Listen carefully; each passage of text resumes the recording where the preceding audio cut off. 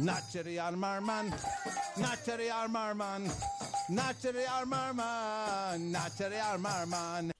Now we're continuing our reading of the Sri Chaitanya Charitamrita.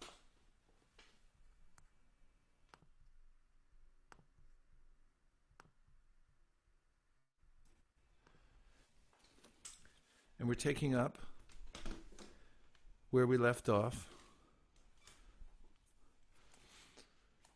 at text number 41 of the third chapter of the Adi Lila. Tapta Hema Samakanti Prakanda Sharira Navamhega Jinikanta Dhvani J Gambira. The luster of his expansive body resembles molten gold. The deep sound of his voice conquers the thundering of newly assembled clouds. Dhargya vistare je apanara hata, chari hasto hoye mahapurush vikyata. One who measures 4 cubits in height and in breadth by his own hand is celebrated as a great personality. Nyagroda parimandala hoy tar nam, Nyagroda parimandala tanu chaitanya gunadham. Such a person is called Nyagroda parimandala. Sri Chaitanya Mahaprabhu, who personifies all good qualities, has the body of a Nyagroda parimandala. No one, purport, other than the Supreme Lord himself, who has engaged the conditioned souls by his own illusory energy, can possess these bodily features. These features certainly indicate an incarnation of Vishnu and no one else. So, when Chaitanya Mahaprabhu was a young man, as Nimai Pandit, and in Navadvip, he would walk down the street, people would turn to look at him spontaneously, as everything was perfectly in place. His Brahman's thread appeared to many to be the incarnation of Sheshanag, which it was actually, but it's all opulent, the body of the Lord, the form. And even when Keshava Kashmiri came to debate in Navadvip, the Lord had arranged it so that he would greet him before coming into the city, was sitting with his associates, was Nimai Pandit, who were very much enamored of him because he had already gone around and defeated all the other local pundits, and his erudition was unparalleled. When someone can speak with such articulation and whose memory is prodigious and who is completely conversant with all Shastras and complete logic, it's very intriguing what to speak of the beauty of Nimai Pandit. His hair, which devotees lamented for years afterward, they were so attached to his beauty when he took sannyas and he shaved his hair that people were crying. And still, the devotees who worship him in Navadvip, they pine for him. They don't want him to go off and take sannyas. They want to give him all comforts so he can enjoy his senses, because he's the supreme Hrishikesh. And when you please the Lord's senses, your senses become pleased. And they don't like to see him taking austerities or to not decorate his beautiful form, or that they can't decorate his form and so forth. So the form of the Lord is the attractive feature for the mind of the devotee. And when Krishna says in the Bhagavad Gita, Manmana bhavamad bhakto madhyaji man namaskuru, he says, bow down to me, become my devotee, worship me. You can't, as Krishna says in the 12th chapter of the Gita, it's very difficult to worship an impersonal form. It's nothing for the mind to grab onto or to be satisfied with.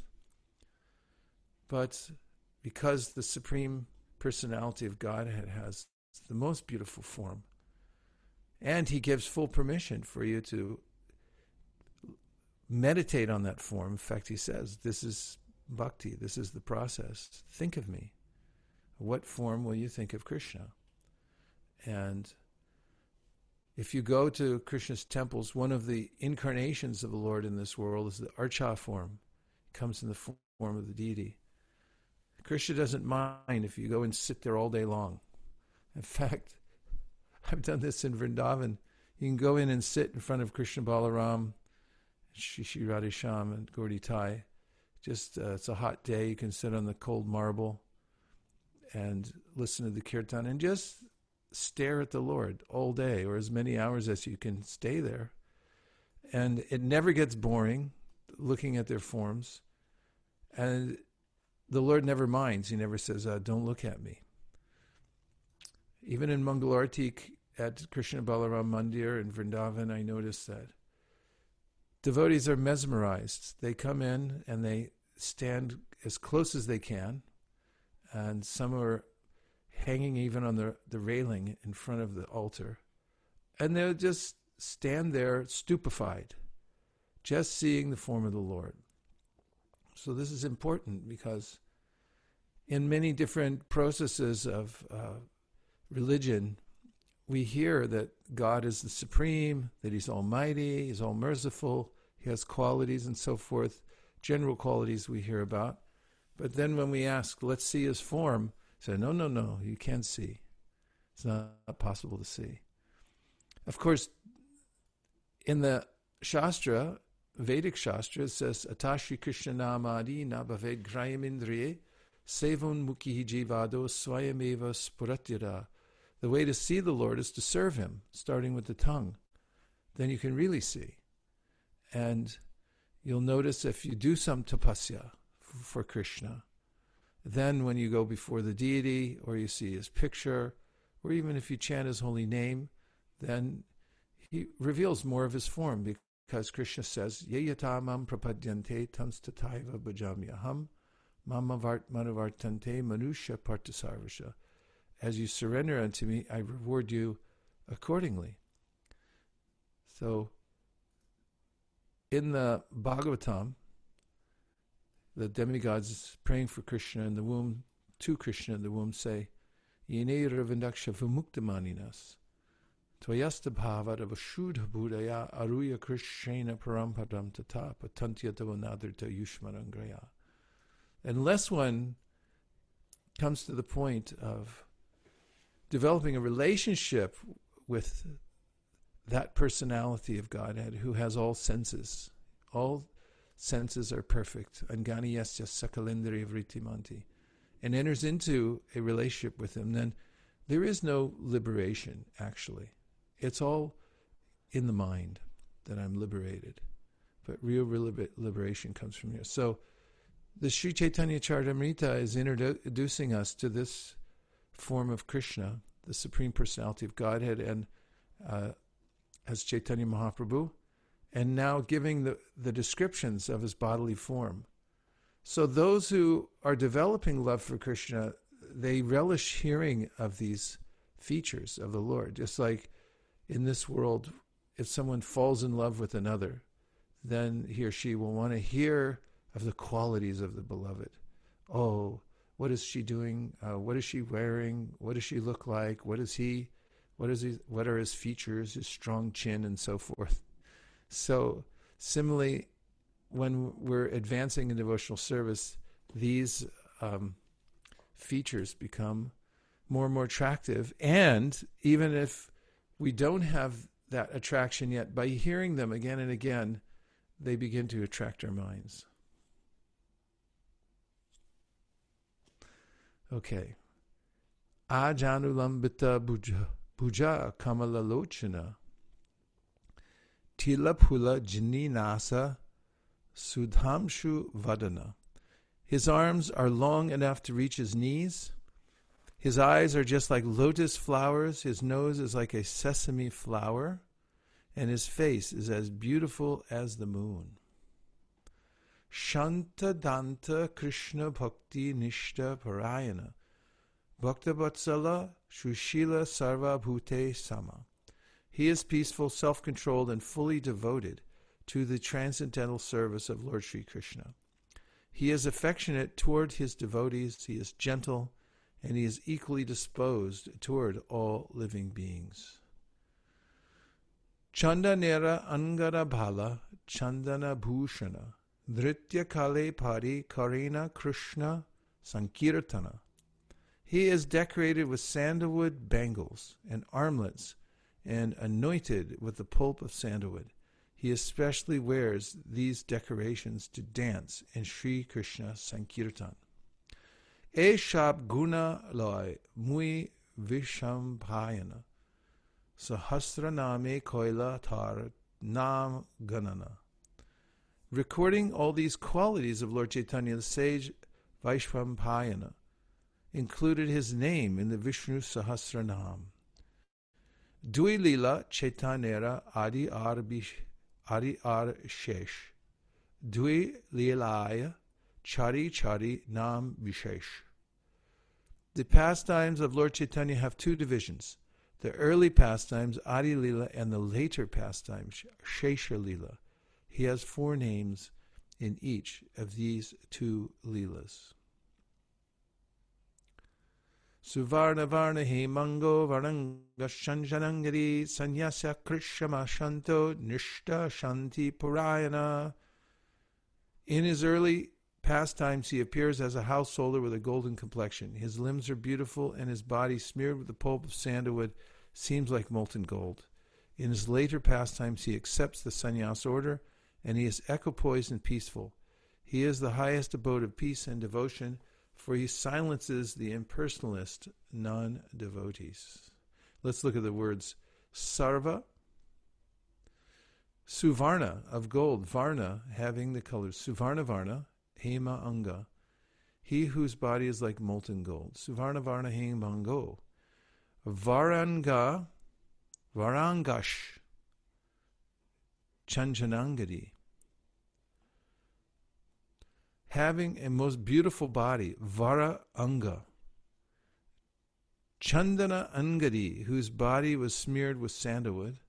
Sannyasa Krit, practicing the renounced order of life. Shama, equipoise. Shanta, peaceful. Nishta, devotion.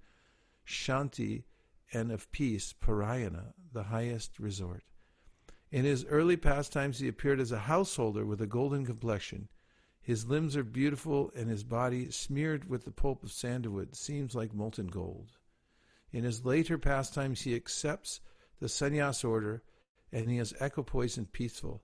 He is the highest abode of peace and devotion, for he silences the impersonalist non-devotees.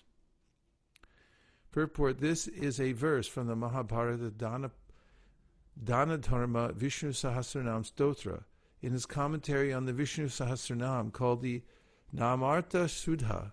Sri Baladev Vidyabhushan, commenting on this verse, asserts that Lord Chaitanya is the Supreme Personality of Godhead according to the evidence of the Upanishads. He explains that Suvarnavarna means a golden complexion. He also quotes the Vedic injunction Yada Pasya Pashyate Rukmavarnam Kartaram Isham Purusham Brahmayonim. Rukmavarnam Kartaram Isham refers to the Supreme Personality of Godhead as having a complexion the color of molten gold. Purusham means the Supreme Lord, and Brahmayonim indicates that he is also the Supreme Brahman. This evidence, too, proves that Lord Chaitanya is the Supreme Personality of Godhead Krishna. Another meaning of the description of the Lord as having a golden hue is that Lord Chaitanya's personality is as fascinating as gold is attractive. Sri Baladev Vidyabhushan has explained that the word Varanga means exquisitely beautiful. Lord Chaitanya accepted sannyas, leaving aside his householder life to preach his mission. He has equanimity in different senses. First, he describes the confidential truth of the personality of Godhead, and second, he satisfies everyone by knowledge and attachment to Krishna. He is peaceful because he renounces all topics not related to the service of Krishna. Sri Baladev Vidyabhushan has explained that the word nishta indicates as being rigidly fixed in chanting the holy name of Sri Krishna. Lord Chaitanya subdued all disturbing opponents of devotional service, especially the monists who are actually averse to the personal feature of the Supreme Lord. So here, the different aspects of his qualities are enumerated and given more specific meaning. So Lord Chaitanya accepted sannyas, leaving aside his householder life to preach his mission, because he saw that it was unfavorable. People were taking him as an ordinary person and even making offenses, so he took the sannyas order in order to get respect from everybody, because he knew that they would benefit from that. So in that sense, it was utilitarian.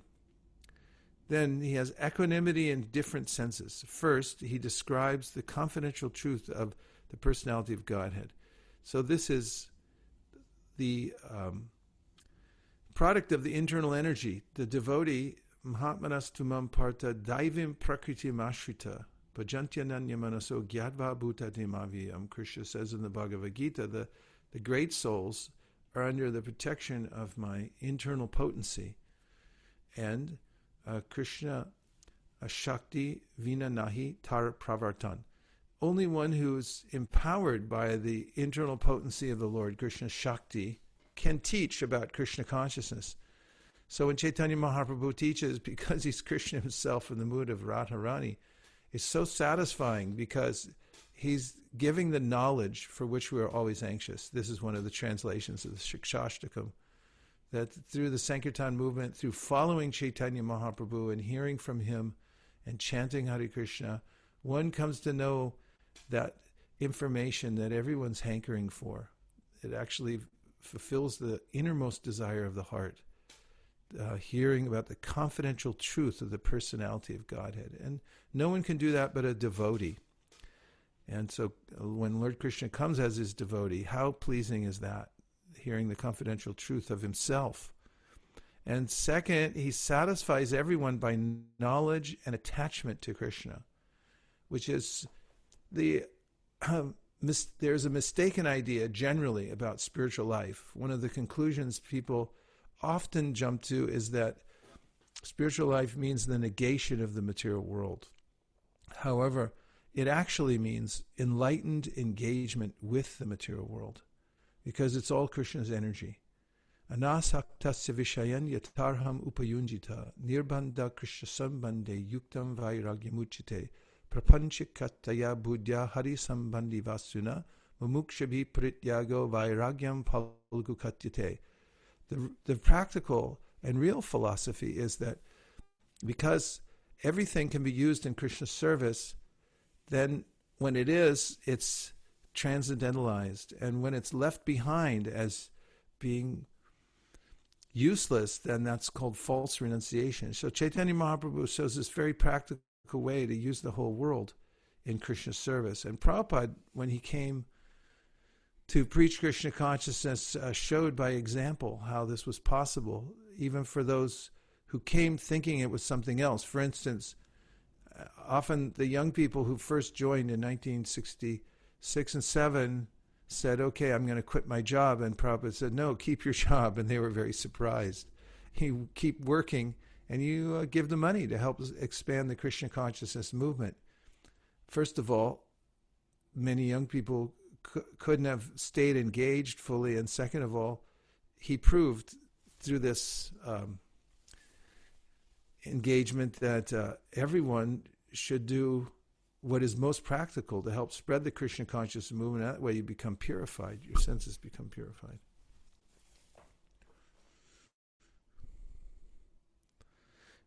Then, still continuing in that purport,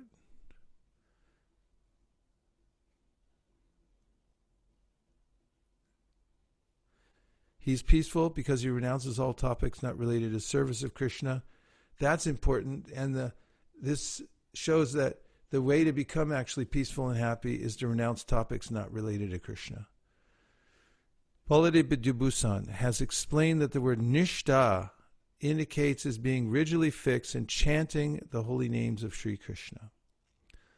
And If there's one thing to be fixed in life, one habit to develop, it's the chanting of the Hare Krishna Mahamantra and staying fixed in the vow. Because if we can do that, then we'll overcome all the other obstacles that will inevitably come as we practice Krishna consciousness in this world, or just live in the world itself, which always goes sideways, one way or the other. Lord Chaitanya subdued all disturbing opponents of devotional service, especially the monists, who are actually averse to the personal feature of the Supreme Lord. And this was part of Prabhupada's mission to overcome the monists and also atheistic scientists who say that everything comes from matter.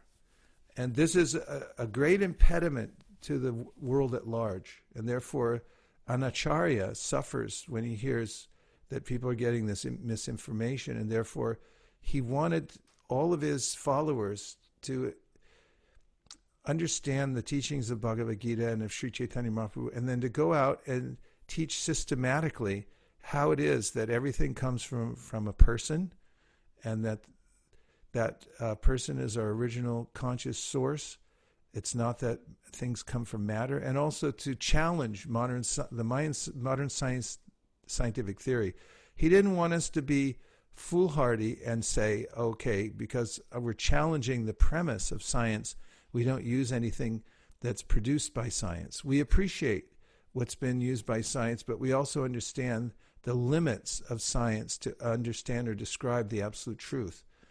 And those who put their faith completely in science to explain the origin of life and so forth will be left unsatisfied and misdirected. So we're not fanatical in the sense that we discount everything science has done. We don't ride on airplanes or take modern medicine because we say, oh, it's coming from some demoniac source. But we do challenge the very basic premise, which is practically ubiquitous. You'll find any book you read, you get to the second chapter or 3/4 of the way through the introduction, and most authors will bring up the fact that the premise of their book has to do with the fact that we evolved from lower species of life, and that it was Darwinian evolution. This is embedded in society. So Chaitanya Mahaprabhu, this movement, spreading the movement, really means to undo these misunderstandings, and so that it's systemically available, the idea that everything comes from a supreme person. Many people consider this to be archaic and non-scientific, but Chaitanya Mahaprabhu showed very scientifically, as did his followers like the Goswamis, particularly Jiva Goswami, that how it is that everything comes from the Supreme Personality of Godhead, and that all the Vedas are pointing to that for the monists. It's not pointing to the impersonal aspect of the Lord. And let's just see if there's any reflections from today.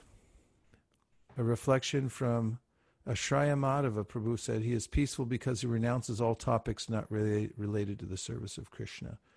And from a previous class, Kautukarnava said, do we know examples of different Salokya, Samipya, Sarshti, Sarupya, since all Vaikuntha-vasis have same form as Lord Narayan, except for Kushtuba Jem? They live on the same planet with the Lord. They are personal associates of the Lord. Most probably they have same opulence as the Lord. So what is the difference between the four? Actually, there are multifarious forms in Vaikuntha. This is confirmed Kautukarnava in the Brihat Bhagavatamrita. Let me see if I can just access that for a second. Yes, if you look in the Brihat Bhagavatamrita, in the chapter 2.4.34, Vaikuntha, the spiritual kingdom, there's description there about the Lord's forms. Here's Gopakumar outside of Vaikuntha. Before he goes in, he's describing. They extol the wonder, this is at text 33, they extol the wonder of the great pastimes of the Lord, the husband of Lakshmi, as if his pastimes were those of some all-victorious king, and they were eager to see the Lord's lotus feet. Commentary: Gopakumar was amazed at how these persons conducted themselves. These are Vaikuntavasis. They sang and danced without inhibition, expressing the glories of their victorious Lord. They told one another how their Lord favored his responsible servants by providing suitable homes and fine food and drink. Indeed, because Lord Narayan is the husband of the goddess Lakshmi, it is only fitting that he display his sovereignty with such opulence and that his servants share in it. 34. Some were with their families, some with an array of things, and others had left their families and things outside. Commentary: Some Vaikuntavasis were entering the Lord's kingdom with their children, wives, and servants. Some rode in their own vehicles and carried their own umbrellas, chamaras, and weapons. Others chose to keep their families and baggage outside the gate of Vaikuntha. 35. Some had absorbed all that they had into themselves, and like beggars without possessions, they came alone, immersed in the modes of devotional meditation. Commentary: The Vaikuntha devotees who preferred a more meditative mood of service hid within their own transcendental bodies the families and property Lord Narayan had awarded them. So the devotees arriving in Vaikuntha were full in all powers and showed the full range of devotional variegatedness in their pastimes of worshipping the Supreme Lord in perfect ecstasy. 36. Some assumed different forms at different times, with all kinds of ornaments, bodily features, and ways of acting, all exceedingly attractive. Commentary: The Vaikuntha devotees not only acted in many different ways, but also assumed many different forms, including those of animals, birds, and trees. Some devotees would show one form for some time and then change it to another. Some appeared as humans, some as monkeys, demigods, demons, or sages, and some bore the signs of persons initiated into the behavior of the Varnashram system. Commentary: The residents of Vaikuntha are in fact purely transcendental persons. The substance of their bodies is unalloyed Satchidananda. So these residents never belong to the human or any other material species, nor to the limited designations of varnas and ashramas. Still, for the Lord's pleasure, they may assume or relinquish any form at any time. Some of them, therefore, appeared before Gopakumar like members of Vedic society wearing the signs of particular ashrams and varnas. Some wore sacred threads like initiated brahmanas, indicating that they chanted mantras for worshipping the Lord, and they carried kusha grass and kamandalus in their hands, wore tulsi malas on their necks, and had tilak on their foreheads.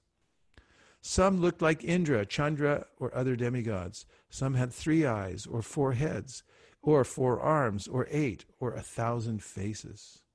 Commentary: Some of the Vaikuntha residents looked like the King of Heaven, Indra, with 1,000 eyes on their bodies and thunderbolt weapons in their hands. Others appeared like the gods of the moon, sun, fire, and wind. These demigods headed by Indra are not actually incarnations of the Supreme Lord like Lord Shiva and Brahma, who are especially empowered guna avatars. If required for service to Lord Narayan, the Vaikuntha-vasis can assume the exact forms of ordinary demigods, but empowered incarnations and direct expansions of Narayan such as Anantashesha and Vaikuntha-vasis can only emulate to the extent of copying certain of their bodily features. Later I shall explain to you the reason for this extreme variety of appearances for those who enjoy the moods of devotion to Krishna. Is there anything not beautiful? Commentary: In Vaikuntha, the liberation of Sarupya, having a form similar to that of the Supreme Lord, is available to everyone. We may reasonably expect, therefore, that all the Vaikuntha residents should have 4 arms and look like Lord Narayan. Why then did some of them look like humans, monkeys, and all sorts of other forms of life?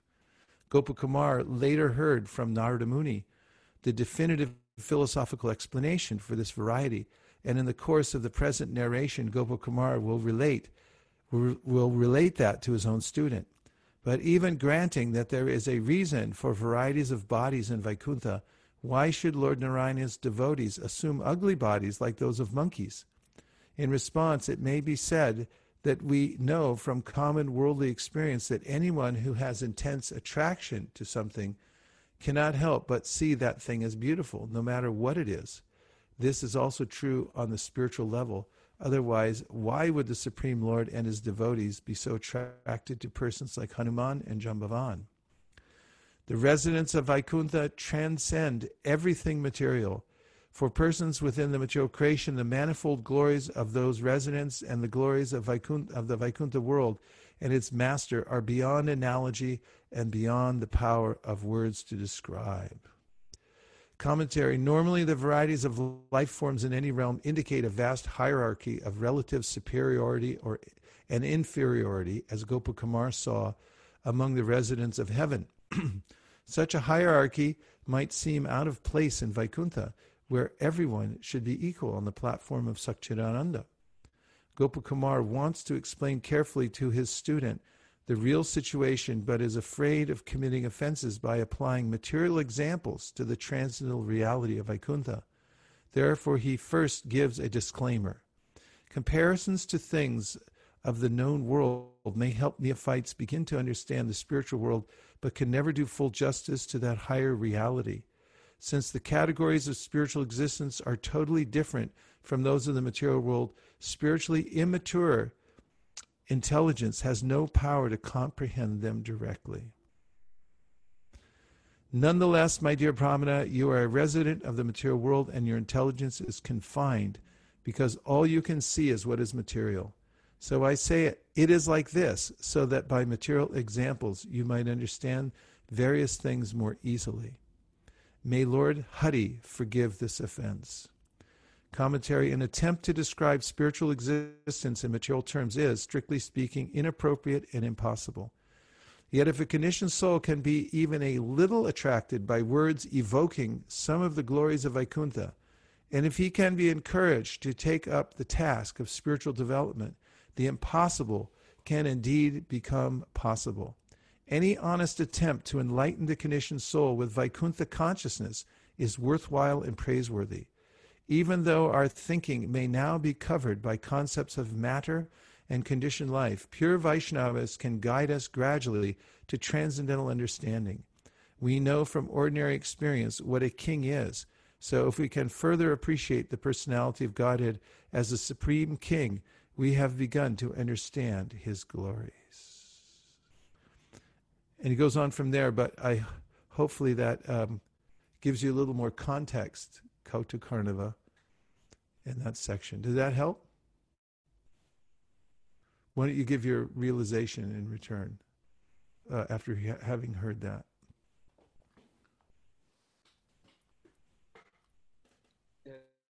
I understand that although all of them have the Sarupya, they have the opportunity to have the same form as Lord, but still they exhibit different bodily forms according to their mood and relationship with Lord Narayan.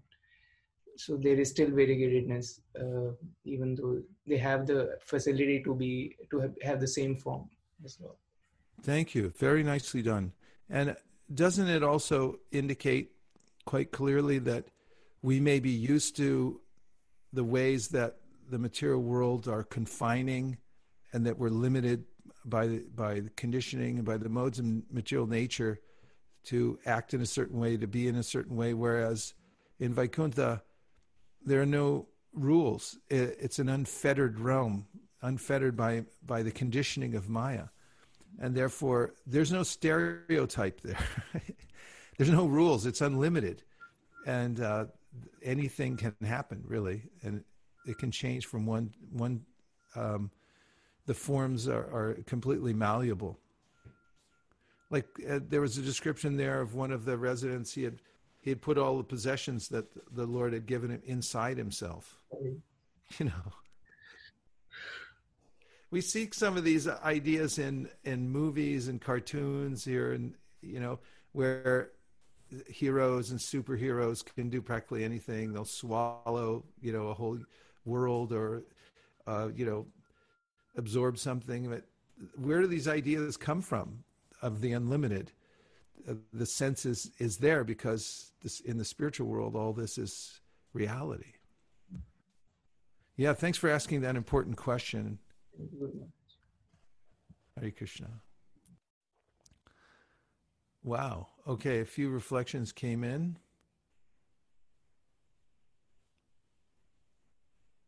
Let's see. Reflection.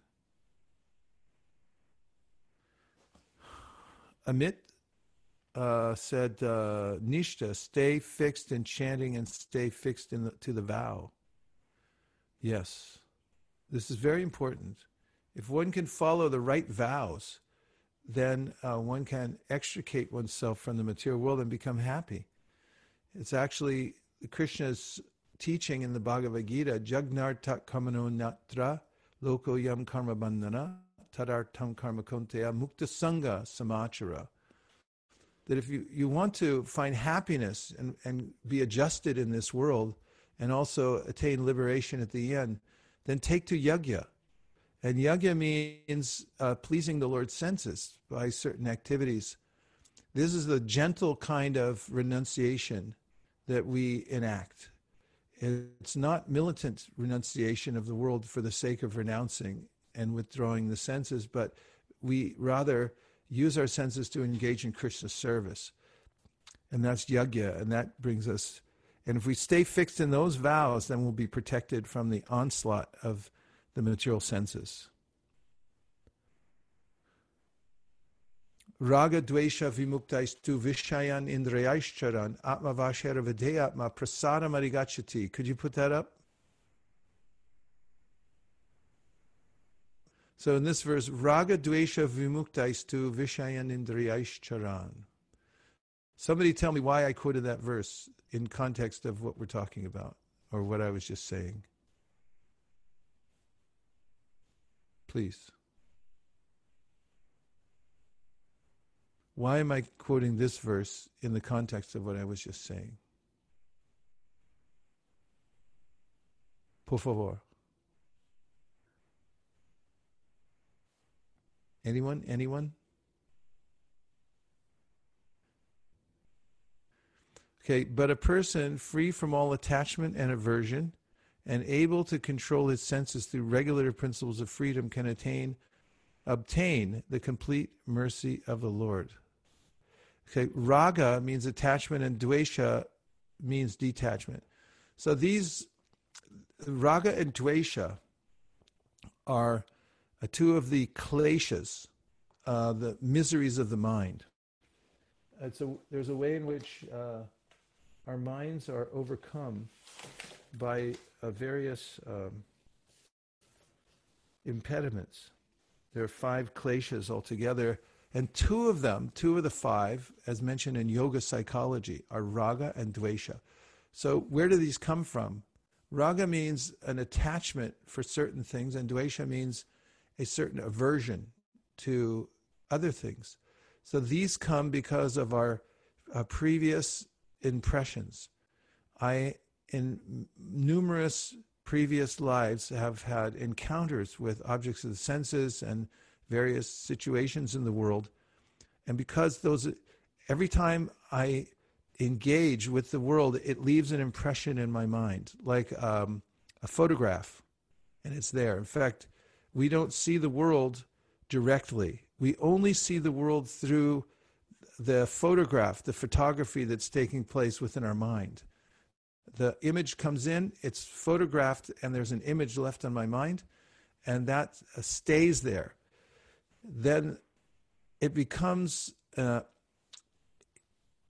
determining factor in which way I move in life. In fact, this is really what karma means. There's a way in which I'm impelled by my previous works and impressions in my mind to move in a certain direction and make certain kinds of choices. This is confirmed by Krishna in the 17th chapter of the Bhagavad Gita, in the 3rd verse. Why don't you look that up really quick, and I'll just show that. 2nd or 3rd verse. Where he says, does Lord Krishna, that we are made of our faith. And that means that there it is, Satvanu Rupa Sarvasya Shraddha Bhavati Bharata Shraddha Mayo yam purusho yo yat shraddha sa eva saha. O son of Bharata, according to one's existence under the various modes of nature, one evolves a particular kind of faith.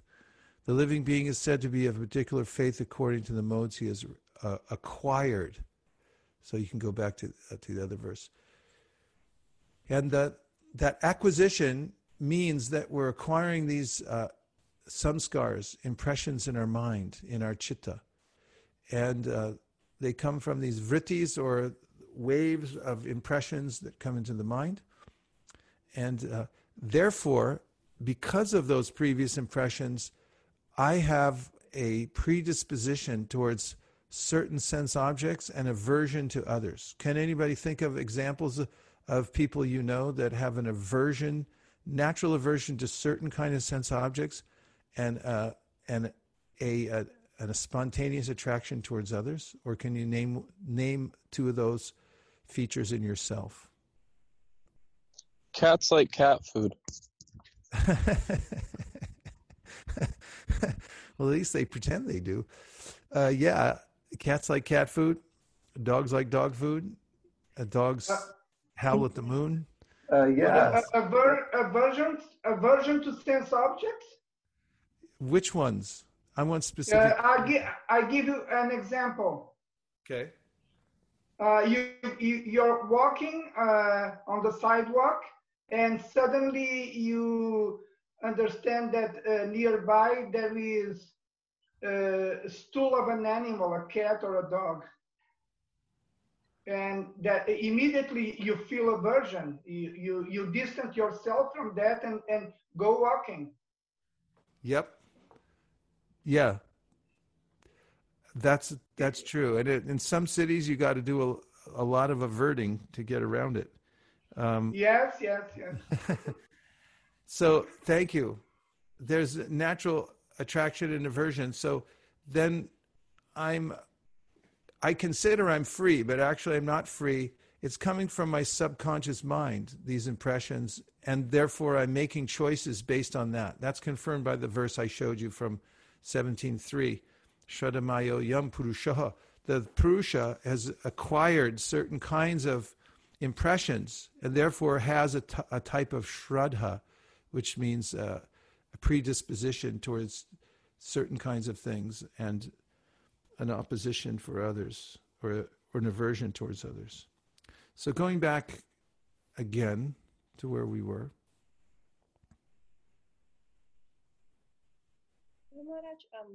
No, go back to the Gita. I wasn't done with Raga Dvesha Vimuktastu. Yes, Manjula Kanta. Please go ahead. When you were saying that there's a natural aversion or a natural attraction to something, I was thinking that really depends sometimes on the curiosity of an individual. Some people are naturally curious. They want to try different things, good or bad. They don't care. They want to try. And some people just don't.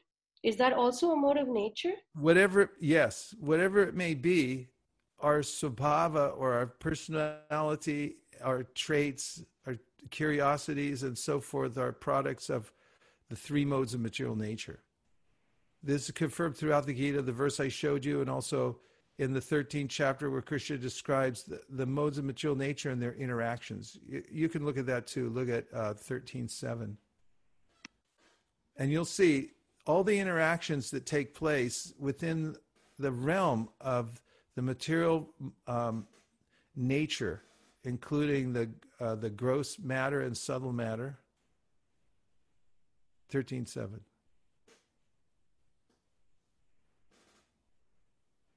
Krishna describes as interaction. One sec, let me just show this one thing or I'll forget. Hare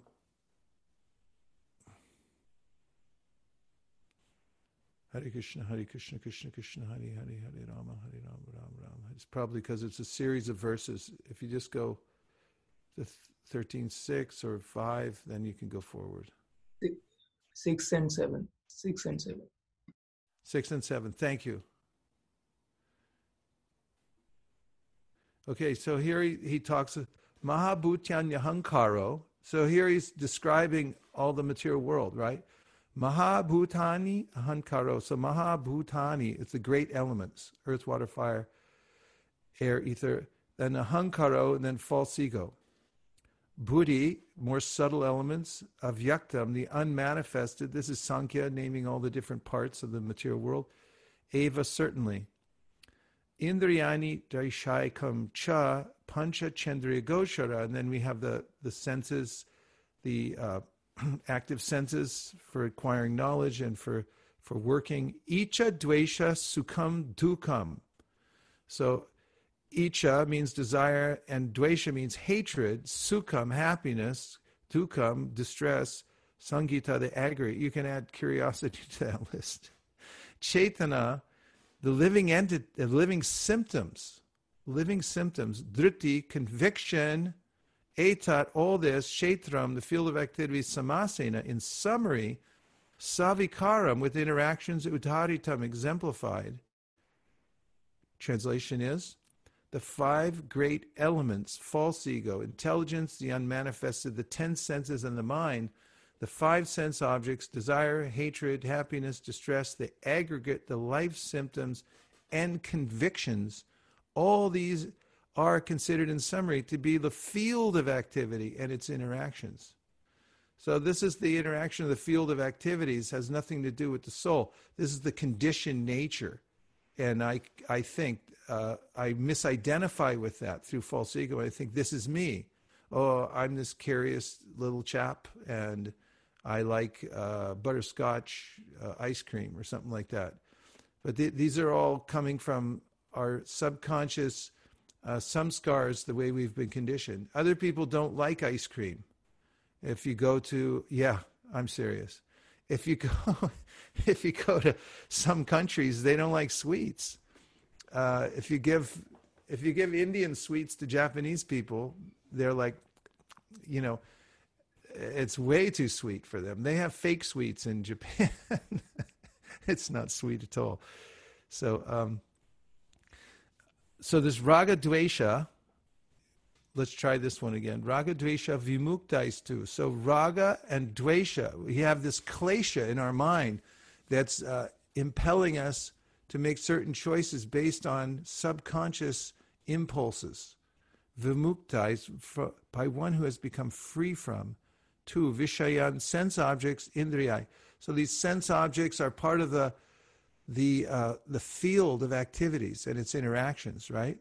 And now, if you, rather than following those impulses and just saying, I'm free, which you're not, and saying, I'm free to do whatever I want, which you're not either, but instead, you follow vidheya atma, you become one who follows the higher authority. You follow the instruction given by the Shastra, by Krishna in the Bhagavad Gita. Then you rise above the limitations of the senses and the conditioning, because you're no longer doing it for yourself. And you may look like you're moving in the world like an ordinary person, but because your intention and your alignment is different, the context is different. So this is important, because context is vital. For instance, if somebody, probably gives this example, if somebody kills another man, he can go intentionally, he can get in some states the death sentence. But if you're wearing a uniform representing your country, and you kill somebody else wearing a uniform representing their country during wartime, then you get a medal, and you become a hero that you killed a man. Very good, bravo, well done. So you did the same thing, but the context was different. So for those who are moving about the world using their senses and so forth, they're following the regulative principles of freedom. These people are not entangled by their previous impressions, the kleshas within their mind, because they're following the higher authority. Okay, now where are we? Garima says, One habit to develop is chanting Hare Krishna. Other obstacles will be overcome by itself. Yes, and Prabhupada gave this example. If you have a glass full of ink and you pour in more and more milk, then gradually all the ink will be gone and only the milk will remain within the glass. So no matter how dire or desperate or hopeless it seems, it's not. Everything can be overcome by the chanting of the holy name. Guaranteed. And Dadavari says, I like the point, Vishnu Sahasranam, Suvarnamarana He Mango Chanjanangiri. I did this with my father since childhood, but did not know the meaning of Lord Chaitanya's avatar. Yes, very nice. Doing the Vishnu Sahasranam since childhood. What a nice samskar that is, isn't it? Hare Krishna. Yes. Hare Krishna Devarata. I was really appreciating your point about the senses and the conditioning of the senses and how they're attracted to certain sense objects. And I was also thinking how today's reading from Chaitanya Charitamrita, it's giving elaborate descriptions of the characteristics and qualities of Lord Chaitanya. And it helps us recalibrate our subtle body to become attracted towards Krishna. And then I was thinking of the pastime with Rukmini when she sent the message to Krishna. And in the first line of her message, she's saying how simply by hearing about your qualities, I've developed attraction to you. And she had such eagerness, she was ready to give up her life simply by hearing about Krishna, just to attain Krishna. So I was just appreciating that in relationship to our reading today and how hearing about Lord Chaitanya's features helps recalibrate our subtle body. Yes, it's an excellent point. Actually, she told Krishna, I'm ready to give up life after life. If I cannot attain your mercy, then I'll simply perform austerities until I die, and I'll do that life after life until you give me your mercy. And this is the mood or the kind of desire that's required to advance rapidly on the path of devotional service, is to develop this red-hot desire, this boiling desire to meet Krishna, to be with Krishna, and so forth. And it begins with hearing about him. This is also mentioned quite prominently in the pastime of the wives of the Brahmanas who had never met Krishna, but they had heard about him from others. When they went to the marketplace to shop for their husbands, who were Vedic Brahmins performing sacrifices, they would come in contact with the residents of Vrindavan, and in bartering for various articles they needed for their yajna, they would hear about Krishna and his qualities. And just by hearing that, they became so attracted that was their intense desire to meet Krishna. Of course, great discoveries come only unto the prepared mind, said Louis Pasteur. So when the devotee is prepared by hearing about Krishna and develops that desire, then when the opportunity comes, as it did for the wives of the Brahmins, and they heard Krishna was there and wanted their service to bring him and Balaram some food, they immediately dropped their other work, their sacrifices, and they ran to the forest. And the acharyas all say that this was because they had come in contact with the residents of Vrindavan and heard the pastimes and about the qualities of Krishna. So they became so enamored. Okay. Hare Krishna, Prabhu. Yes, Hare Krishna. I have the same thing that Mataji just said. I always recited Vishnu Sahasranama since I was a kid, but I never knew about Mahaprabhu's. This meant actually the Mahaprabhu's appearance, so it was just amazing to know that. Yeah, well, that's why it's so important to have parampara, because when we hear from the acharyas, like Vishwanath Chakravarti Thakur and others, we have the inside track. We understand, whoa, what was Krishna thinking here? Or what does this mean? And so forth. And to actually unlock the meaning of all the scriptures, what to speak of just one verse, the entire purpose is not well known oftentimes. People think that the Vedas are a hodgepodge, and you can pick whatever you like, and it's all the same. And this is, like modern day Hinduism. Like whatever you like, you can do. Yatamat tatapat. People actually teach this kind of idea. But there is a way in which, for instance, the Goswamis, Nana Shastra Vicharanaika Nipunosha Dharma Samstapako, they established very clearly the overall purpose of the Vedas. And if you read Tattva Sandarbha, you'll see how expertly Jiva Goswami brings us to this clear siddhanta about how the Srimad Bhagavatam is more important than the Vedas. First of all, it completes the Vedas, and this is perfectly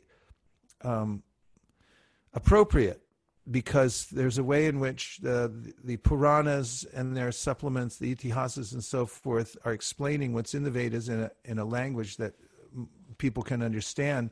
And then the Srimad Bhagavatam, out of all the different Puranas, comes to the ultimate conclusion, or it gives the fruit of all the Vedic teachings.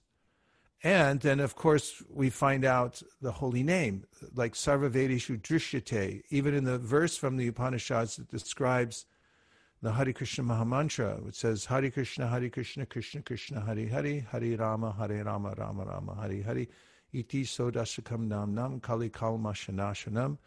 That is just saying the different aspects of the holy name. And then it says, Sarva Vedeshu Drishyate, those who know how to look in the Vedas, they have the proper vision of the Vedas, they'll understand that all the Vedas are pointing here to this mantra.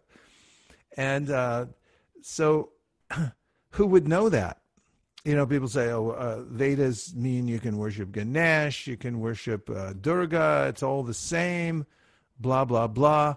But then the acharyas come and establish siddhanta so that you understand where to put all your energy and attention, so that you don't diffuse it in places that are not helpful to you.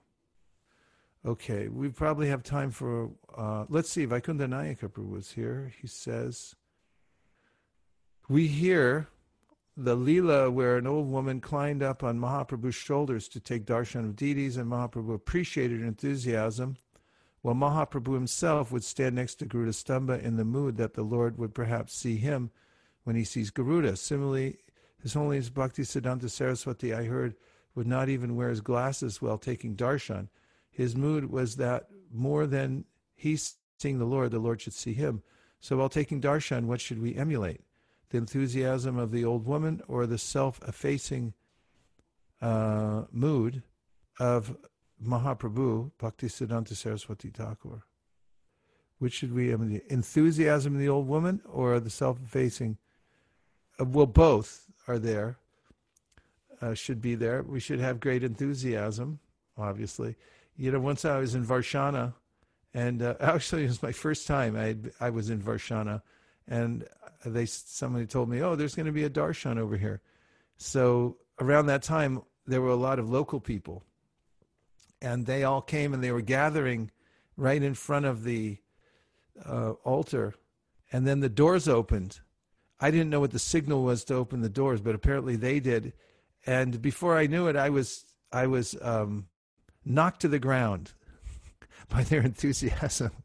And also in seeing Shri Shri Radha Govinda, we used to go up there every year to Jaipur to go for the Mangal Arati for Shri Shri Radha Govinda. I remember the first time I was there thinking, okay, this is the end. This is where I end my life. Because 3,000 people in Mangal Arati, and when they brought out the lamp, they don't pass it around, but the Pujari holds it out, and everyone surges for it. And literally, I was smashed in the middle, and I thought, this is it. Right in front of the deities, I'm gone, But actually, in both cases, I felt this surge of spontaneous energy come through my body, and I thought, wow, these are real devotees here. What am I doing in the midst of them, first of all? And second of all, I felt like because they touched me, pushing me out of the way to see the deity or to get the lamp, I actually got some kind of benediction went into my body from that spontaneous attraction. So Utsahan is always auspicious, actually. It's always auspicious when you apply it to the Lord. then it's even more auspicious. But we should always have that mood of, for instance, sometimes if someone dresses the deities and then they come in and they take pictures, which is, it's fine to show, to remember what you did and how you dress the deities and stuff. But if you start thinking in terms of, I'm going to show off that I'm the best or something like that, and when you come before the deities, if your enthusiasm can be misplaced also. If you're thinking, oh, I'm the best kirtan leader, listen to me, or you have a misplaced mood, then you miss out on the sweetness of actually being seen by Krishna in the mood, if your mood's not correct. So these are indicative of different moods. It's not that Srila Bhaktisiddhanta is not enthusiastic like that woman when he comes to see the deity, but he's also expressing that enthusiasm in another way by showing that this is my surrender. I'm here as your servant. You see me.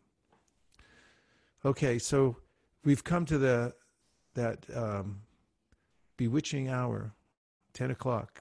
A time for us to stop, and I thank you very much for taking your whole morning to come together to chant and hear.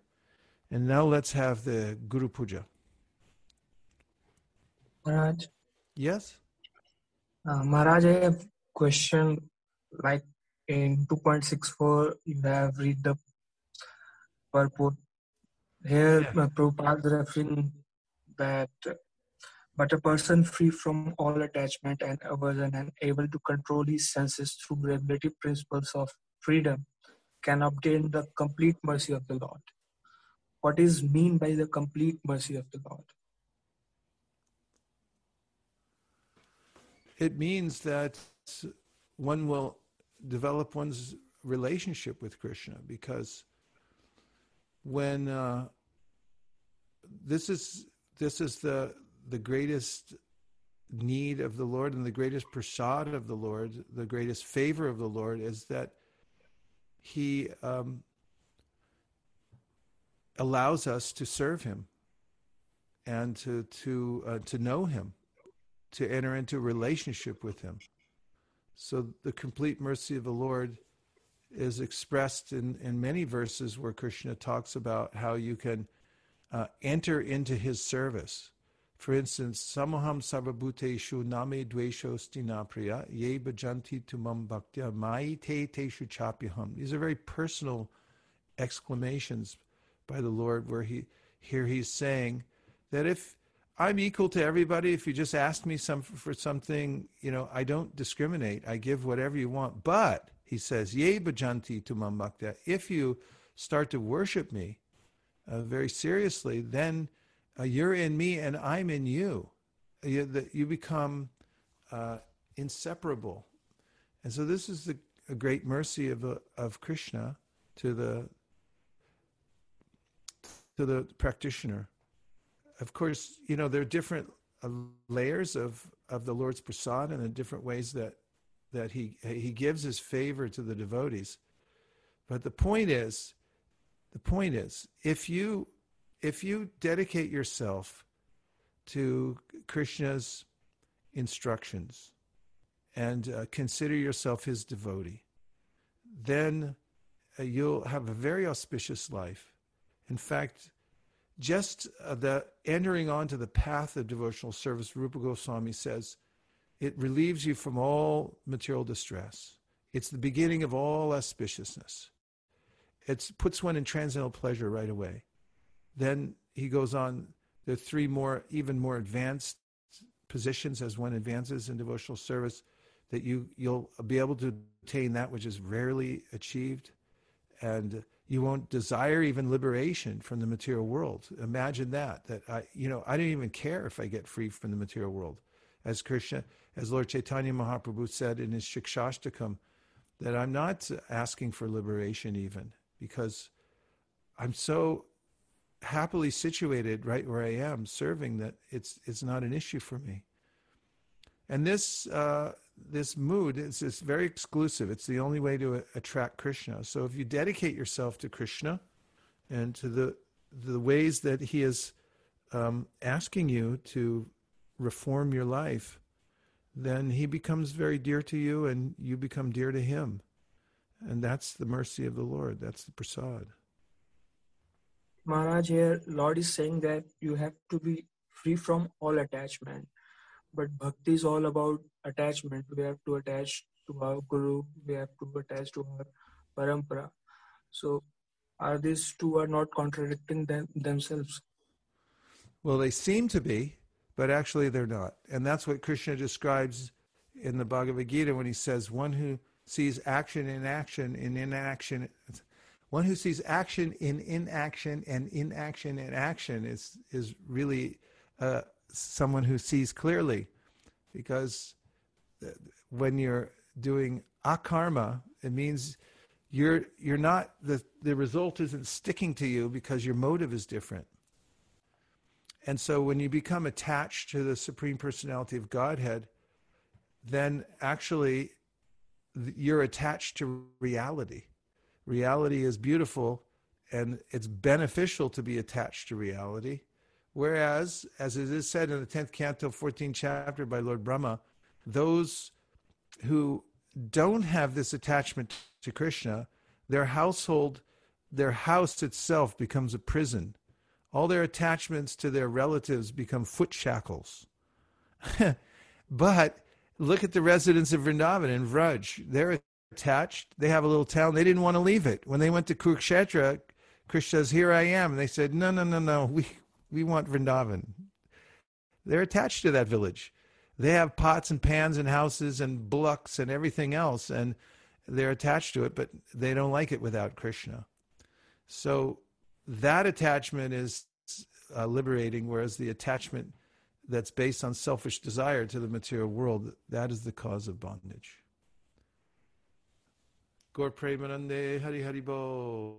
Nachari Armarman, Nachari Armarman, Nachari Armarman, Nachari Armarman, hey, Nachari Armarman, Nachari Armarman, Nachari Armarman, Nachari Armarman.